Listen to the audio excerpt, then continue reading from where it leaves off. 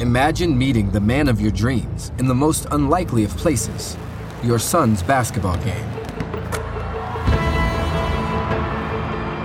After the game, I usually wait around in the gym for the boys and a couple of us parents catch up. Nothing too crazy.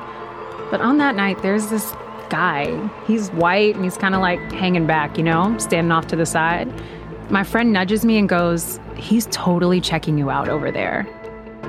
He checks off every box, and when he promises to put you and your kids first, you believe him. I thought, wow, this guy really is genuine.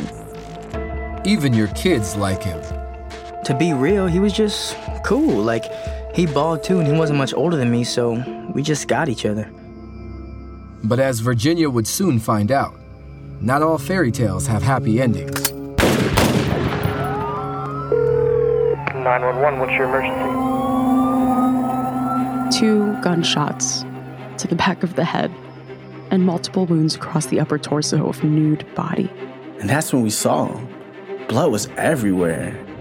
There's a man here. He's bleeding and he's unconscious. This is a story about a woman who fell in love and a promising basketball career that was destroyed in the process. And I thought, oh Lord, it's him, it's really him, and he's doing it again to this Virginia Collins, and she sure as hell sounds a lot like me.